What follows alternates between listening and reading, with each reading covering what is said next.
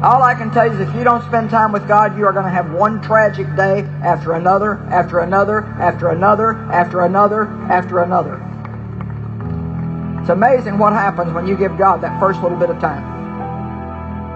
And I believe that you'll find your time with God so fruitful that then you'll start making ways to get more.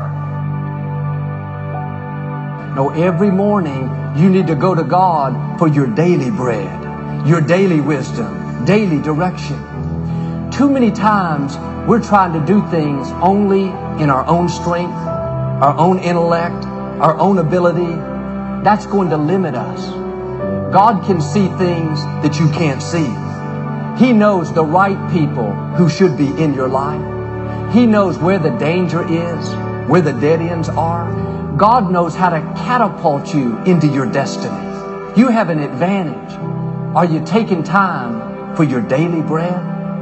Sometimes we rush out of the house. I'm in a hurry. I don't have time today, Joel. I got to get to work. I live by this principle. Never meet with other people before you meet with God. If you'll take time to acknowledge God, say, God, I need you today. Lead me, guide me, keep me on the right path. Not only will your day go better, but God will keep you from making mistakes. Start every day with Thanksgiving. Thanksgiving is so important. What are you thankful for?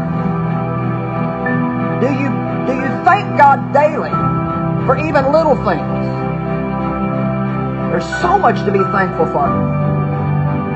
When you wake up in the morning, say thank you for grace. Thank you for mercy. Thank you for understanding. Thank you for wisdom. Thank you for parents. Thank you for love. Thank you for kindness. Thank you for humility. Thank you for peace. Thank you for prosperity. Say thank you in advance for what's already yours. True desire in the heart for anything good is God's proof to you sent beforehand to indicate that it's yours already. That itch that you have, whatever it is you want to do, that thing that you want to do to help others and to grow and to make money, that desire, that itch, that's God's proof to you, sent beforehand already to indicate that it's yours. And anything you want good, you can have. So claim it. Work hard to get it. When you get it, reach back. Pull someone else up.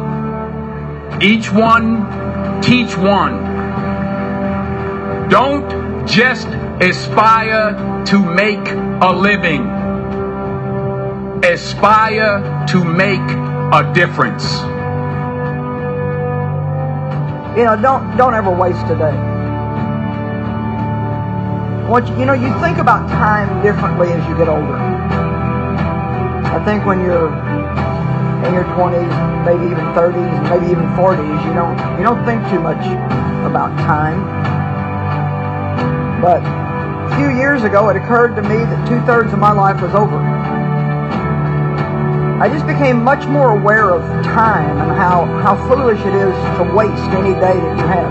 There's something really interesting about time. We all get the same amount in a day. Every day is 24 hours.